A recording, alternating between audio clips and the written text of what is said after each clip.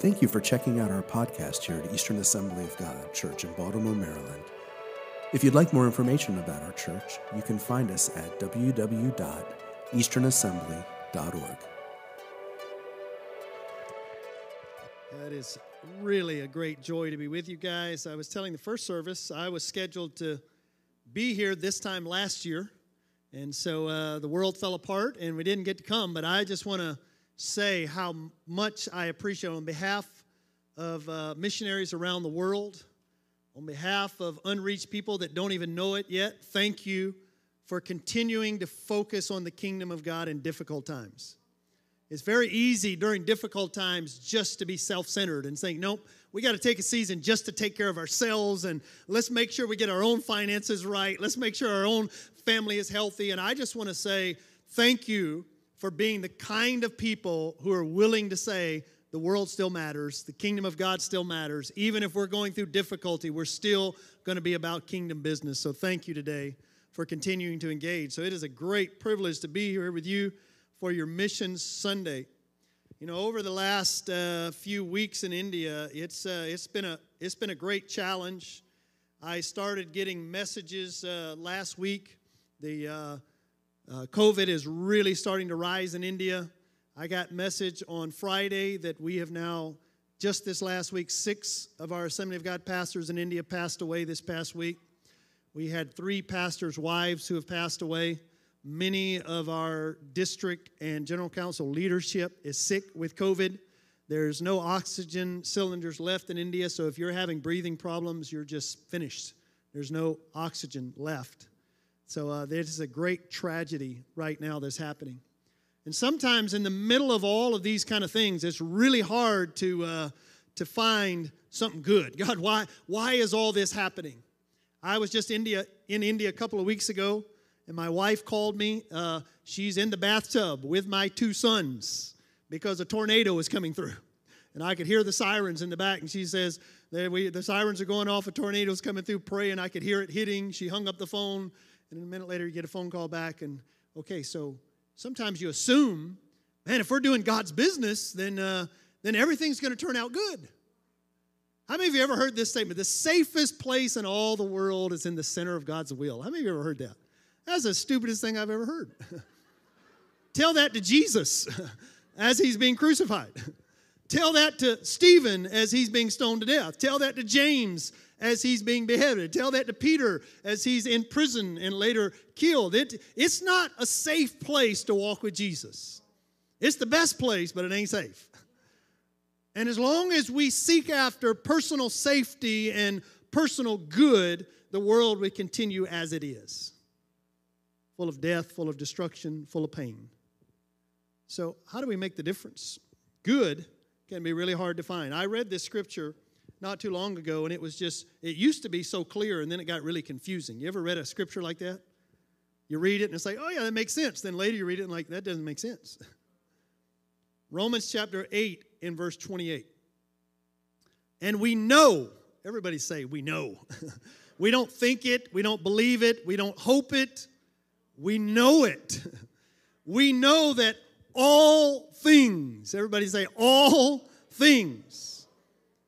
In the middle of pandemic, in the middle of economic downturn, in the middle of riots, in the middle of discord, in the middle of pain, in the middle of sorrow, we know that all things, God works for the good for those who love Him, who are called according to His purpose. How many of you know that sometimes good can be really hard to find?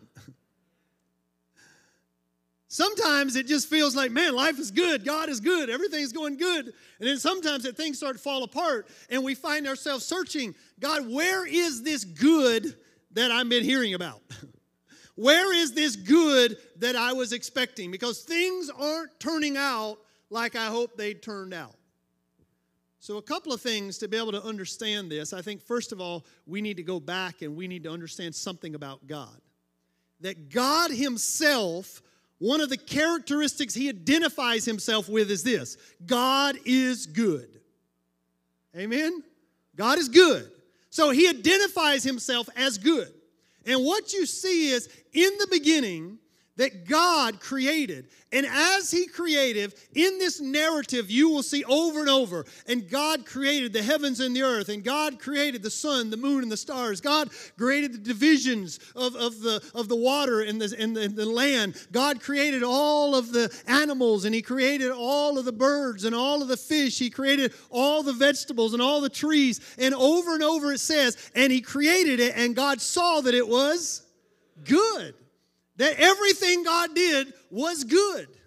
And then it says at the end that God created man in His own image. And then the Bible actually says, and He saw that it was very good. Man, you're not just good like a tree. You're not just good like a dog or good like a flower or good like the sun. You are very good. There's something different about you than everything else in creation. You were created in the image of God. You were created special. Turn to your neighbor and say, you're very good. You may not look good, you may not smell good, but you're still very good. So whatever anybody else says, I can tell you God said you're very good. You were created special. And there was only one thing in all of creation when God created that the Bible does not say it was good. You know what that thing was? It said God created man, and He saw that it was not good that man was alone. We used to sing this song, He's All I Need, but I can just tell you that song's not true. Jesus is not all you need. If you don't have air today, you're going to die because Jesus created you in such a way that you need air. Jesus created you in such a way that if you don't drink water, you're going to die. Jesus created you in such a way that if you don't eat, you're going to die. And Jesus created you in such a way that you need me and I need you. We need each other. God created us to literally need one another. It's not good for people to be alone. And that's one of the things you learn during lockdowns is that when you're alone and you're isolated, man, just something starts happening in your brain and things start to misfire. And suicide rates around the world are at an all-time high. Why? Because it is not good for people to be alone. And I'm not telling you to go out and break protocol. What I am telling you, you got to find a way, even in the darkest time, to find a way to communicate and be in connection with people. I don't care if it's through Zoom or whatever you're doing, if you're sitting 6 feet apart in a park, whatever you're doing, but don't be alone. It is not good for people to be alone. It's not a good thing. So God created us to have relationship with Him and to have relationship with one another. And without those two relationships, the world falls apart. But in order for that to happen, God had to introduce something incredibly dangerous into creation. It's something, he didn't introduce it into any of the wildlife. He didn't introduce this thing into animals and fish and birds. He didn't give this thing to plants. But because we were created in the image of God, and because God is good, and because God is love, God gave us something He did not give any of the other creation. You know what that is? Freedom. God gave you freedom. Because a good, loving God cannot truly love without giving you freedom. And anybody that has ever given freedom knows that freedom is dangerous. I'll never forget the first time that I put car keys into the hands of my 16-year-old son. Man, that freedom is dangerous. I mean, it's the freedom that I'm giving him that now I don't have to go to the grocery store every time for my wife. Now I can say, hey, you go get the milk. It's freedom is good, but then freedom's also bad when 2 o'clock in the morning you hadn't come home yet. Because you can use freedom for really good things, and you can use freedom for really bad things. And because of freedom, we have a Mother Teresa. Because of freedom, we have a Mahatma Gandhi. Because of freedom, we have a Dr. Martin Luther King Jr. We have incredible people who use freedom in a way to better the people around them. But because of freedom, we also have Hitler, we also have Stalin, we also have incredibly terrible people who use the freedom God gave for evil. But you see, love does not control. You know, control, you don't love someone if you control them. if you force them. Love is about freedom. And because God is a God of love and a God who is good, a part of the goodness of creation is that God gave us freedom. But that freedom was a very dangerous thing. Because very quickly, the man and woman that God created made a decision, we don't need God. You see, that was the lie of the enemy. You can become God for yourself. You can make your own rules. You can make your own path. You can follow your own truth. You don't need anybody else telling you what to do. You can be a God to yourself. And they ate of the tree they were told not to eat from. And immediately, what do you find? They start to hide. They're hiding from one another. They're hiding from God. Because immediately, the first effect of sin is not death. The first effect of sin is separation. And all of a sudden, Adam and Eve, who were created for a purpose, just to walk with God. You see this, that they were created for one purpose, that God, it said in the cool of the evening, would come down and He would walk with them through the garden. You were created just for the purpose of walking together with God. That's why you were created. That's why you're here today. Every one of us in this room were created to have fellowship with one another and to have fellowship with God. That's why we were created. But sin broke that and brought separation. And we're no longer together. And so you see man and woman are put out from the garden. And what you see is this. As soon as the relationship with God was broken, every relationship in their life started to break down. So now you have Cain killing his brother Abel. And God comes and says, where is your brother? God's not asking because He doesn't know. God never asks questions for knowledge because all knowledge resides in God. God is simply asking so that Cain is forced to reveal the intent of his heart. Cain, where's your brother? How many of you remember Cain's reply? Am I my brother's keeper? Do you see what separation from God led to? It led to Cain believing, I'm no longer responsible for him. I'm just responsible for me. See, this is the path of sin to lead us to believe that we are not responsible for one another. I mean, I'm just responsible to take care of me. I got a wife, I got kids, and as long as I'm taking care of them, I'm good. My neighbor's not my responsibility. They got to take care of themselves. My city's not my responsibility. They have to take care of themselves. People in India, I'm not from there. It's not my people. It's not my language. You see, sin leads us to believe that somehow we are not connected together. Sin leads to separation. It leads to division. And all of the division and pain in this world was created because people are not in right relationship with God. They cannot be in right relationship with one another. And so you have brother killing brother. You have family fighting against family. You have city fighting against city. You have nation fighting against nation. That is the history of the Bible. That is the history of the world that is still ongoing. That because people are not in right relationship with God, they find ways to divide among themselves. So we're constantly finding ways. I'm a Jew. He's a Gentile. I'm slave. He's free. I speak this language, they speak that language. I'm from this country, they're from that country. We find ways to feel like we're not responsible for one another. But then Jesus came. And when Jesus came, the Bible tells us He came down to tear down the wall of partition.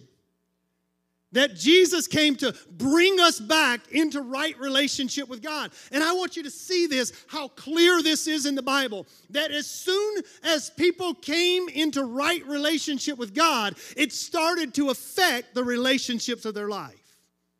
In Acts chapter 2, as soon as the Spirit of God was poured out on them, in Acts chapter 2:42, it says they started to gather together every day. They started praying together, studying the Bible together, worshiping together, breaking bread together. But the focus of the Scripture was this. There was not one needy person among them because no one considered anything they had as their own. They took care of one another. They started with a new reality that because I'm in right relationship with God, I am also in right relationship with you, and I am my brother's keeper.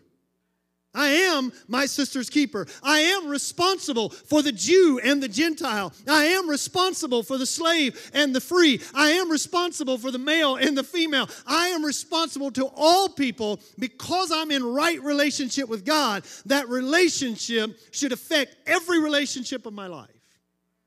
And it causes us to lift up our eyes and to think differently about who am I responsible for. When I was living in Laos, I had this neighbor, and I noticed he was sick. But in Laos, it's a communist country. You can't just openly do anything. And so I wanted to help him, but I also wanted to do it in such a way that he retained dignity. I didn't want to go to him and say, hey, you're poor, you can't help yourself, I'll help you. So I went to him one day, my son was sick, and I said, hey, listen, my son is sick, and I need to go to the hospital, and I don't know how to navigate the hospital here. I mean, our hospital was a little thing with chicken wire for windows, and everybody just comes in and out, and so I said, I don't know how to navigate the hospital. Can you help me to go to the hospital and get my son checked out? And he said, oh, sure, I'll go with you. So he goes with me, and he's like very proud because I'm helping my neighbor, and he's happy. And after finish, I said to him, I said, hey, as long as we hear you've been sick, why don't we get you a checkup? As long as we're here. You've helped me. You've blessed me. I want to bless you in return. So he gets a checkup, and they do a little blood work on him. Said, come back. A few days later, we come back, and the doctor's sitting there, and he's got these reports, and he looks at him, looks at me, and he said, nothing I can do. Take him home and let him die. And I was just like stunned. I said, what? I said, I can't do that. What do you mean take him home and let him die? You got to give me more information. He said, well, the tests show that he's in the early stage of kidney failure. His kidneys are failing. And the fact is, this man's a poor man. We have no hospitals in our country that could treat him. The closest hospital's in Thailand. That's about a 12-hour drive from him. This man has no car. This man has no money. There's no reason for me to give him false hope. Better for him to die in peace with his family at home than to send him off to do something that he can't afford. And so I said, well, how much money are we talking about?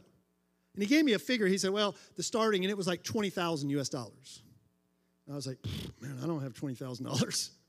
So I said, man, so he get in the car, and we're driving home. We're kind of in silence now. He's just been told he's going to die, and I'm just stunned. And so we get to our little area where we live. We lived on this little dirt lane, and he lived on one side, and I lived on the other. And so we get there, and I parked the car, and I said to him, I said, Mr. Oat, I said, man, I'm so sorry.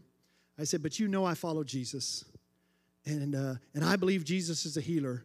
So I want you to know every night from here on, I'm going to be praying that God's going to heal you. And right there, I prayed for him.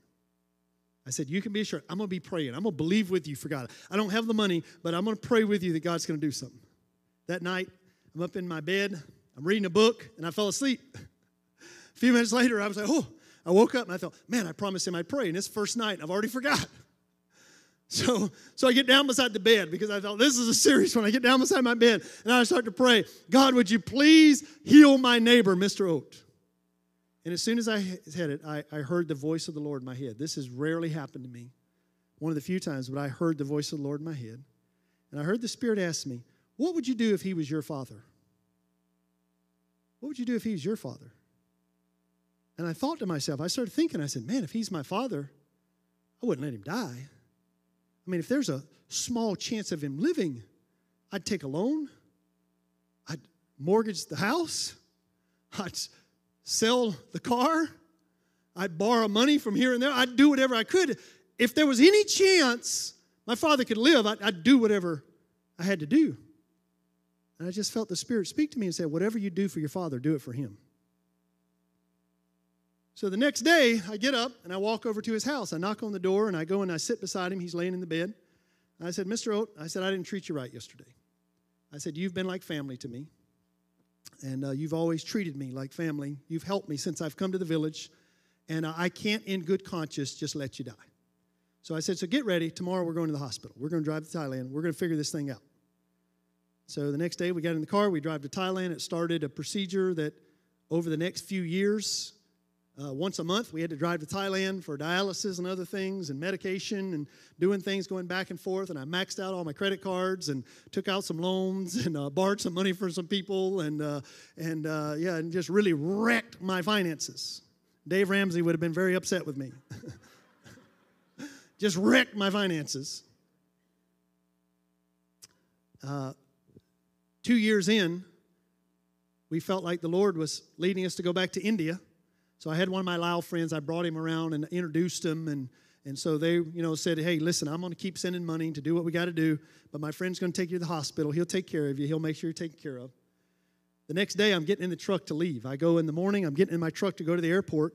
And one of the kids from the village comes and gets me and says, hey, Mr. Oat wants to meet you before you leave. And I'd just been with him the night before. And I go to his house, and I walk in, and he looks at me, and he says, I want you to know you're my family. You're my son. And because you're my family, your God is my God. I want to follow Jesus.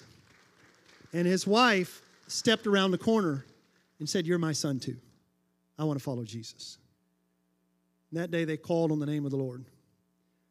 This has been now 12 years. He's still alive today. They have a church in their house today, living for Jesus, simply because of an idea to treat people like family. You see, the fact is, I have 3 grown children. And when my children are struggling, nobody ever has to remind me to pray. Nobody has to send me a text message saying, hey, Josiah's having a hard time today. You need to pray for him. I find myself, I can't go to sleep at night. How many of you have ever been there? I mean, like I'm sitting around at night. In the middle of the night, I just wake up sometime, and I'm like, man, what's going to happen to my son? And I start praying for my son. I wake up in the morning. It's the first thing on my mind when I wake up, and it's the last thing on my mind when I go to bed, because he's family, because I love him. The problem we have today, 1/3 of humanity has yet to hear the gospel of Jesus Christ, with nobody praying for them, because they're nobody's family. They're nobody's responsibility. It's just not my responsibility. So what you may say is, man, you can't do that for everybody. My retort to you is, start with somebody. Find somebody in your life who is desperate without Jesus and make them your family. And determine, I'm going to be my brother's keeper. I'm going to be my sister's keeper. Whatever I do for my son, I'm going to do it for you. Whatever I do for my father, I'm going to do it for you. Whatever I do for my sister and mother, I'm going to do it for you. I'm going to treat you like family. And I am convinced the world is in the position it's in because this good that God created for us to live as a community that cares and is in right relationship with one another, we are not living out that ideal. So why is this good so hard to find? I mean, it should be easy with so many of us who know Jesus. Good should be easy to find. But why is it so hard? I found out after I got saved. I got saved when I was 20. I was an alcoholic and came from a broken home. My mom left when I was a teenager, and then my father left a few months after my dad left, and I was just alone. And I was in pain, and I just had so much anger and rage. I turned to violence. I turned to alcohol, turned to drugs, ended up in and out of police trouble. And then when I was 20 years old, Jesus met me, and he changed my life. He gave me hope. He gave me purpose. He changed my life. And so I made this decision. Man, I'm gonna follow Jesus. I'm going to go after Jesus with everything in my life. I just want Jesus to be glorified. Now, I was telling the first service, I don't even understand the mentality of people who pray things like, God, please don't send me to India. God, please don't make me go to Africa. God, please don't make me preach. When I got saved, I'm convinced I'm in India because all the qualified people put their hands down. And I was in the back saying, ooh, pick me. Can I do something? Is there anything I could do? Is there any way I could be involved? So I get saved, and I start reading the Bible for the first time. I started in Genesis, and I get to the story of Joseph, and I found out, man, I was named after somebody in the Bible. That may be news to some of you. I didn't know that. I was like, wow, this is amazing. My parents named me after, I don't even think they knew it. They named me after somebody in the Bible, so it was really good. So I've always loved the story of Joseph. And if there was ever anybody who would have found it hard to find good, it would have been Joseph. I mean, here's Joseph. He's got dreams. He's the most favored of his father's son. And yet all of that was setting him up for a life of hardship. So here's Joseph. One day, his father says, I want you to go check on your brothers. They're out with the sheep. There's 10 of them. They're out with the sheep. So he sends them out to check on him. He's on his way. The brothers see him and said, man, this guy's always dreaming, telling us he's going to be a ruler, telling us how big he's going to be. Why don't we just kill him and let's see what happens to all those dreams? So as soon as Joseph comes, man, they beat the tar out of him. They leave him bloody, and then they throw him into the bottom of this pit. And then they're getting ready to kill him. But then along some slave traders come. And they decide, man, killing him won't profit us. Why don't we sell him? Let's at least make some money off this deal. And so they sell him. Let me tell you, when you've been beaten by your own flesh and blood, when you've been thrown into a pit and sold into slavery, good can be really hard to find. Did somebody say amen? You think you had a rough year. So now here's Joseph. He gets sold in the house of this man named Potiphar. But Joseph kept his integrity. He didn't lose faith. He just held on and said, I don't know what's happening, but I'm just going to continue to be the man I am. I'm going to continue to live for God. And because of that, he became elevated, and he became the head of all the slaves, the head of all the servants. Then one day, the wife of Potiphar, she tries to seduce him. He's a handsome young man. She tries to seduce him. He refuses and runs away. And then she accuses him of trying to molest her. And now he's thrown into prison. Beaten, thrown into a pit, sold into slavery, falsely accused, and thrown into prison. Sometimes good can be really hard to find. Now he's in prison. Even in the prison, he's kept his integrity. He was faithful. And the head of the prison made him in charge of all the other prisoners.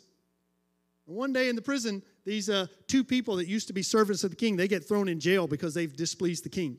Both of them have a dream. And when Joseph hears this, I want you to hear the audacity of this.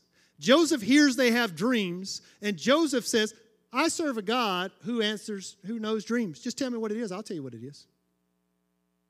That's a lot of confidence for a man who's sitting in prison. So, hey, if your God's so good, why are you sitting here in prison? If your God is so great, then why did he allow you to get beaten up and sold into slavery? What are you talking about, your God? But he had this confidence, not in his situation, but in God. I'm going to trust that God's good even when I can't see it. And so he tells them their dreams. One of them, he says, man, I hate to tell you this, but the dream you have, you're going to be dead. And he told the other one, the dream you had, you're going to be restored to the king. And all he asked is, when you're restored, just don't forget me. And it came about just like he said. But what happened to Joseph? He was forgotten. And let me tell you, out of everything in life, there is nothing worse than being forgotten. I mean, you can deal with prison if you know there's somebody on the outside who cares about you and thinks about you. You can deal with sickness as long as you know there's people who care about you and love you. But when you get to a place when you feel like nobody cares, nobody remembers, I am forgotten, that's kind of end of the rope. So Joseph has been beaten. He's been thrown into a pit. He's been sold into slavery. He's been falsely accused. He's been thrown into prison and forgotten. But Joseph continues to trust in the Lord. And then one day, the king himself has a dream. And finally, this servant remembers, and he says, hey, I should have told you this sooner, but there's a man I met in prison, and he serves a God who can interpret dreams. And they go to get Joseph, and I want you to see what it was like when they found him. It said, no, we can't take him to the king like this. He's got a scraggly beard. He hadn't had a haircut in years. He hadn't had a bath in years. He's got his clothes are falling off. We got to dress him up and get him right. I mean, he's at the end. He's not. I think sometimes we think on our journey with the Lord, we're just this always kind of triumphant and always looking good. And we forget when Paul talks about his journey of beaten and bloody and bruised. I mean, when we come into the kingdom, if you get to the kingdom without bruises, you didn't do it right. If you enter into eternity without any cuts, without any bruises, without any accusations, without any persecution, you probably didn't do it right. Because the Bible said, all those who live godly in Christ Jesus shall suffer persecution. If you're doing it right, it's not going to be easy. And so now Joseph comes before the king. He interprets the dream. The dream was there's going to be 7 years of plenty. There's going to be a 7-year famine. You better get ready for it. And the king says, who else could help us better than you, Joseph? We want you to be the second most powerful man in all of Egypt. I want you to take over. And I want you to see this. God loved Egypt so much that he allowed Joseph to be beaten and thrown into a pit. He loved the nations around Egypt so much. He loved Ethiopia. He loved Libya. He loved Morocco. He loved Saudi Arabia. He loved Jordan and Syria. He loved those nations so much that he allowed Joseph to be sold into slavery and thrown into a prison. God loved Israel so much that he allowed Joseph to go through hardship, to be in the right place at the right time, that the world would be saved. And literally, nations were saved because of Joseph. Saved because of Joseph. You see, good is hard to find because we assume good is just about me. Good is hard to find because we assume good is my health. Good is my wealth. Good is I have a nice house to live in. Good is I have a conflict-free existence. I live in a nice little bubble of ease. Good is all about what's happening in my life. And as long as you live for that good, you will never see the greater good of God using us to bring salvation to others. You see, Joseph held firm to an idea. God, what's happening in my life, it doesn't feel good, it doesn't look good, but I'm going to trust that your ways are higher than my ways. I'm going to follow you in the midst of darkness so that others can receive light. And I want you to see this. One day then, the brothers of Joseph come to be saved. 10 of his brothers, these people that beat him and threw him in a pit, they show up. And because now God is using Joseph to make sure Israel is fed, to make sure Israel doesn't die in the midst of this famine. So Israel shows up and they need help. And the brothers then, one day, Joseph reveals himself to his brothers. Can you imagine what's going on in these guys' head? Man, if I was you, can you imagine? Man, if I was you, if I'm getting to stand here and now give judgment on these 10 people that just beat me, threw me into a prison, sold me into slavery, caused all this tragedy in my life, man, I'm going to tell you, it's going to come down fire and fury 10 times greater. And so these brothers are terrified. Man, Joseph is about to wipe us out. They are terrified. Genesis chapter 50, verse 19. But Joseph said to them, to his brothers, don't be afraid. Am I in the place of God? But as for you, you meant evil against me, but God meant it for good. Let me tell you, the enemy means to steal, to kill, and destroy your life. Make no doubt about it that in this sinful world, there are Cains out there looking to kill Abels. In this sinful world, there are people that would seek to destroy your life. There are plenty of opportunities. There are people out there today who are drinking and they're going to be driving, and somebody, innocent person, is going to get caught up in the fury of that. There are innocent people that are suffering all the time. There is all of this evil that is lined against us and meant against us. But what we know, not think, not believe, not hope, is what we know is that God will work all things for the good. He'll bring good out of the darkest situation. You meant it for evil, but God meant it for good. And listen to the good Joseph is talking about. He's not talking about his health. By now, the beatings, the bruising, the pit, the prison, those things could not have made it easy on his bones. Joseph is not describing his physical life right now. I'm sure he was a broken man. He was hurt. He was wounded. There were mental scars. You don't go through those things without carrying the mental scars for the rest of your life. Joseph is not describing a good that is personal. But he says this, in order to bring it about as it is this day, to save many people. In order to bring it about as it is this day, to save many people. You see, we often miss good because we think good is just about me. Let me tell you, God saved you and created you for something greater than personal ambition. There's a deeper purpose. There's more to life. Sometimes we love to think to ourselves that, man, I'm a child of God. How many of you, when you just saying that, just kind of brings a smile to your face? Woo, I'm a son of God. I am the daughter of God. Boy, that just brings a smile. But then we remember how God treated his son. Ooh, and maybe that's not as much of a happy thought as I thought it was. Because God so loved the world that he gave his only son to die, to pay the price, to give up his own good so that others could experience good.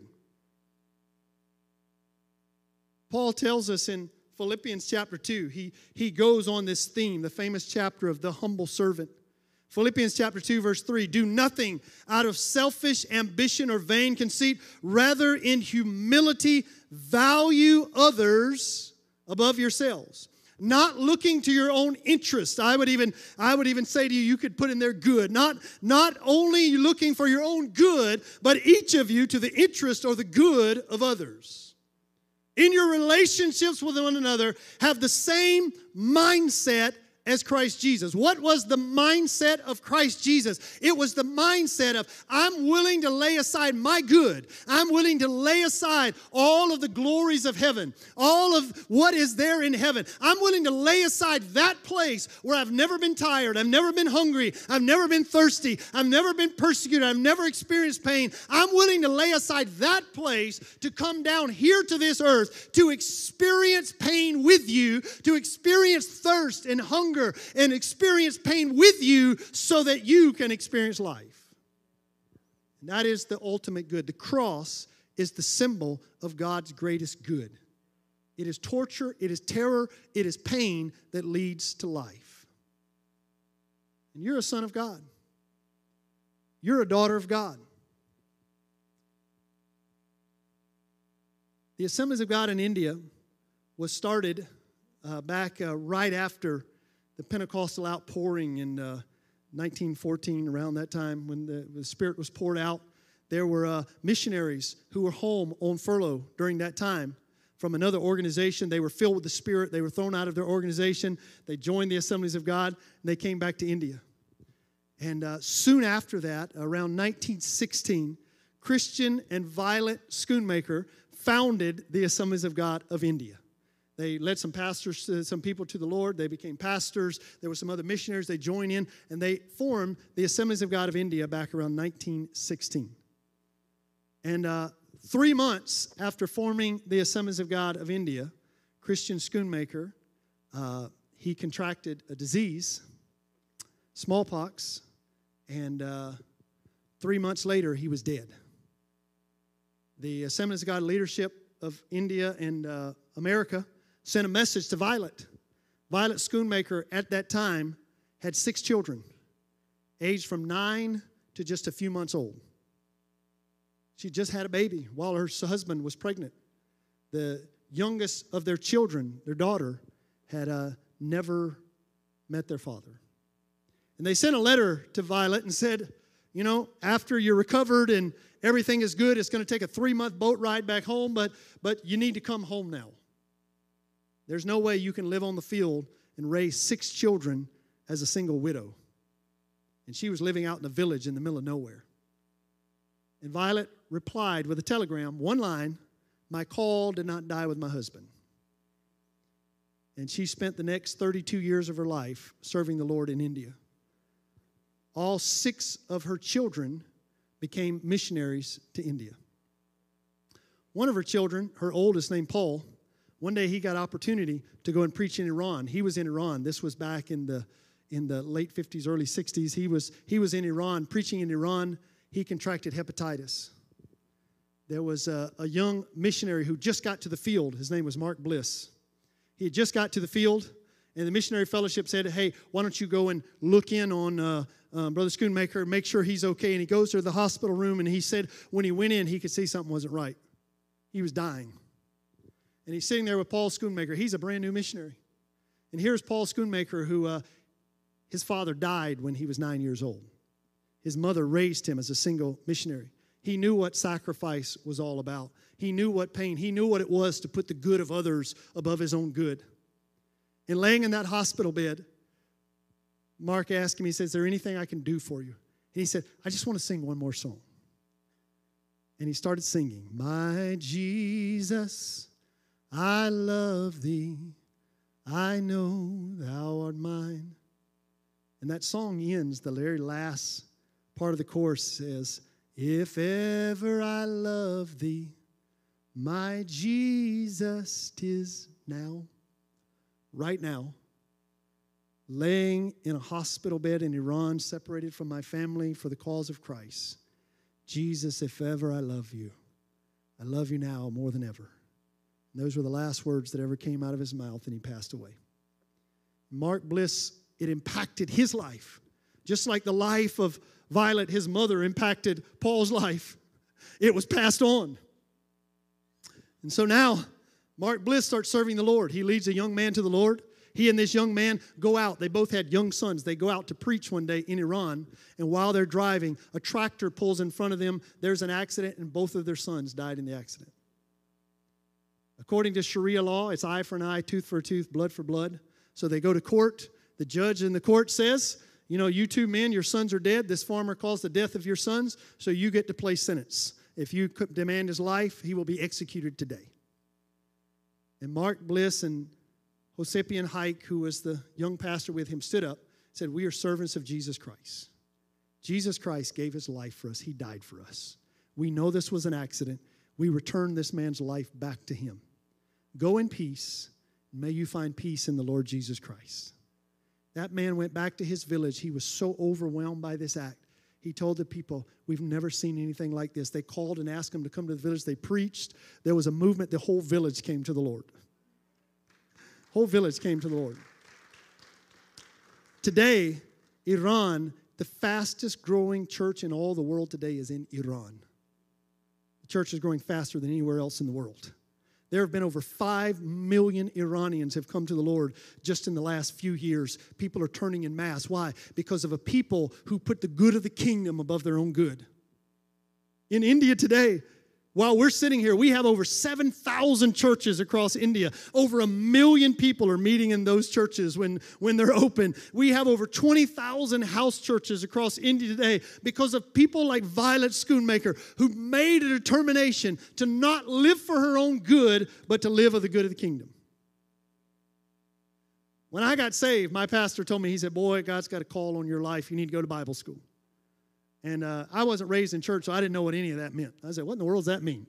God's got a call on your life. And he said, well, it means God's called you to preach. And I said, well, that's great. What do I do about it? He said, you need to go to Bible school. I said, what's a Bible school? I've never heard of that. And he said, well, that's where you go. They teach you the Bible and teach you how to preach. I said, great. So he puts me in the church van, takes me to Bible school. And my first year in Bible school, I've got this retired missionary to India. And she's telling me stories about India. 1 billion people who've never heard the gospel. 500,000 villages where there's not one church.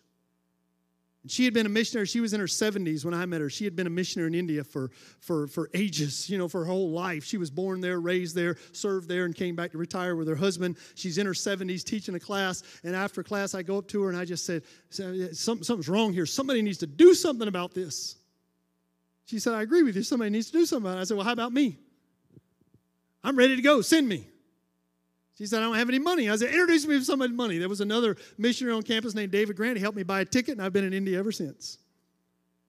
And that wonderful woman of God who inspired me to go to India was the 6th child of Christian Schoonmaker. Born to a father she never met, a mother who served as a widow on the field raising 6 kids faithfully. And she carried that passion and passed that passion on to me. So that one day, when my third son was born, and we got the report, your son only has 1 kidney. He only has 1 kidney. It's okay, you can live with 1 kidney, but we need to examine him and keep him under observation. You know, I should be able to trust the Lord. I've seen miracles in our family. We've had, our second son had severe health challenges. We've seen the Lord provide. Our first son, the doctors had told us that he probably wouldn't survive. I saw him survive. But one thing you learn about life is this: yesterday's victories don't prepare you for today's battles. That's why the children of Israel were always struggling. I mean, God opens the sea. Oh, God is so good. Why'd you bring us here to die? We don't have water. God brings water out of a rock. Whoa, God, you're so good. We don't have any food. God, why did you bring us here to die? God brings food. Now we're thirsty again. We just ate the food. Now that made us thirsty. Why did you bring us here to die? Because yesterday's battles don't prepare you. Yesterday's victories don't prepare you for today's battle. Every battle's a new one. I should have known, man, God's going to provide, but we struggled. And the doctor said, you know what? He can survive with 1 kidney, but we really don't know why the other kidney didn't form. He's going to need to be on medication. We're going to do regular checkups on him. And at that time, we were moving up into this far hill area of India. And the doctor said, hey, my advice to you is take a couple years to take care of your son. And all I could think about was that God so loved the world. God so loved me that he gave his son. All I could think about was people like Violet Schoonmaker, who put her family in danger in order to continue, to put the good of others above their own good. And so after months of prayer, we decided, no, Lord, you called us. And we don't understand how you're going to do it. We don't understand what's going to happen, but we're going to trust you. And at that time, we moved up into a region far in the north of India. There had not been a known person come to the Lord in 150 years. There had not been one person come to the Lord. Moravian missionaries had gone to this area back in the 1800s. They saw 3 people come to the Lord. There had been nobody come to the Lord since. And I can tell you today, in that region, we have dozens of Buddhist monks who have come to faith, who are serving the Lord today. We have former Muslims who are pastoring today. God is doing great things, because if you live for the good of others, people live. But not only that, 2 years into the journey, we had to go out and get our visa renewed. So we went to Thailand to a hospital and to get our visa renewed. And I took my son in to the doctor. I showed him all the old x-rays and I said, this is what the doctor said. And we do love our son and want the best. Would you check him out? Just make sure everything's okay. So he orders some exams. And so we go in for an x-ray. He comes back. He looks at him and said, oh, this doesn't look right. And now we're scared. And he's ordered him for an ultrasound. He went and got an ultrasound. Comes back and he said, oh, you know, there's something's not right here. And then he ordered us for an MRI. And we do an MRI. Man, that by this time we're terrified. Like, have we destroyed our son's future? And finally, at the end of all this, the doctor sits in front of us. He drops all the results in front of us and says, I don't know what to tell you, but your son has 2 kidneys now. I want to tell you, the best thing you can do for your wife, the best thing you can do for your children, is to live for the good of the kingdom. Putting yourself at the center of the universe is in nobody's best interest. As long as we do that, there's a reason. 2,000 years ago, Jesus said, go into all the world and preach the gospel to all people. 2,000 years later, 1/3 of humanity has yet to be engaged because we live for our own good. My question to you is, whose good are you living for? Right now in India, while we're sitting here enjoying the presence of the Lord, all I've thought about all morning is 6 widows. 6 widows. We have 6 pastors who passed away. The children who are today without a father. Am I my sister's keeper? Am I responsible? All I can think about is these 3 pastors' wives that died. Their children, how they feel, the husbands. Am I my brother's keeper? Am I responsible? In Yemen, there has been a civil war that's been going on for years. Thousands of people are dying in Yemen. We don't know them. We don't know their language. Am I Yemen's keeper? Am I responsible? Am I responsible for the world? And I think Jesus would say to you, yes, you are. You are your brother's keeper. You are your sister's keeper. The reason we are here this week is to recommit ourselves to say we're responsible for the world hearing the name of Jesus. We're responsible to bring hope and life. We're responsible for those that have been broken, that there is not one needy person among them. That's part of our responsibility to say, those children, we're going to make sure we've sent word to the church. Every one of those children will be educated and go to college so they can take care of their mothers. We're going to do it. We're going to make sure that they have houses to stay in, that they're not going to be destitute. We're going to make sure that believers in India who are struggling through this, that we're going to stand with them. We have had the privilege since May. We found out over 1,500 pastors across India literally had gone weeks without food. Because in most of our village churches in India, the way they survive is every Sunday, people come to church, they give a little bit of money, they give a little bit of rice, they give a little vegetable that gives them enough for the week, and they come back and do it again next Sunday. Within 3 weeks of lockdown, people were destitute. They had no access. And literally, we talked to a pastor that he said, literally, I'm so glad you called.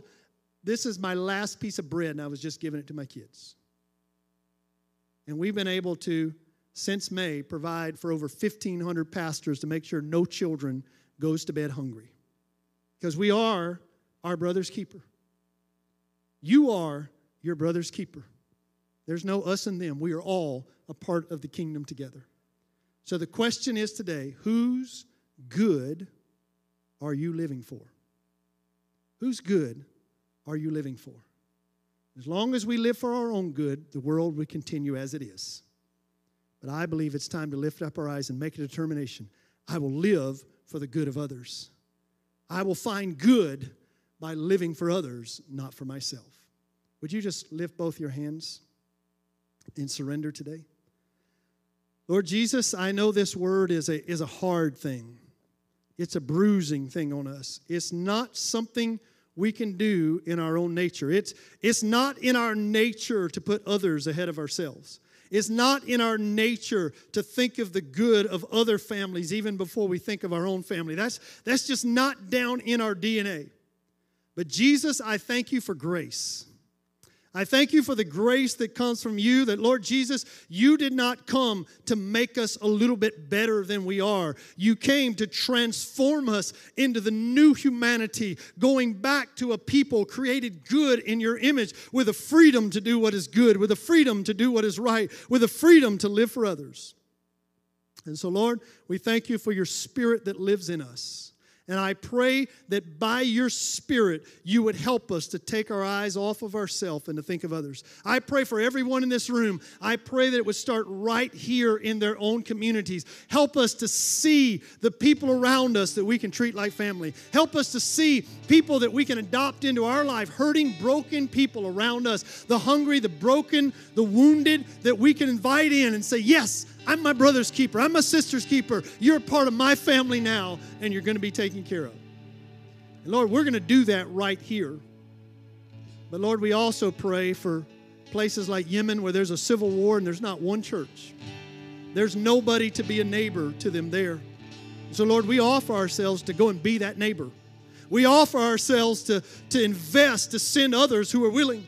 Right now, I thank you, Lord, that we have a team that is willing right now and ready, getting ready to move into Yemen. And we're thankful that we can partner with such people. We're thankful that we can partner with pastors in India living on the front lines and living for you and showing your grace. So, Lord, if you send us, we want to go. We're willing to go. If you don't send us, help us, Lord, to be able to send somebody else.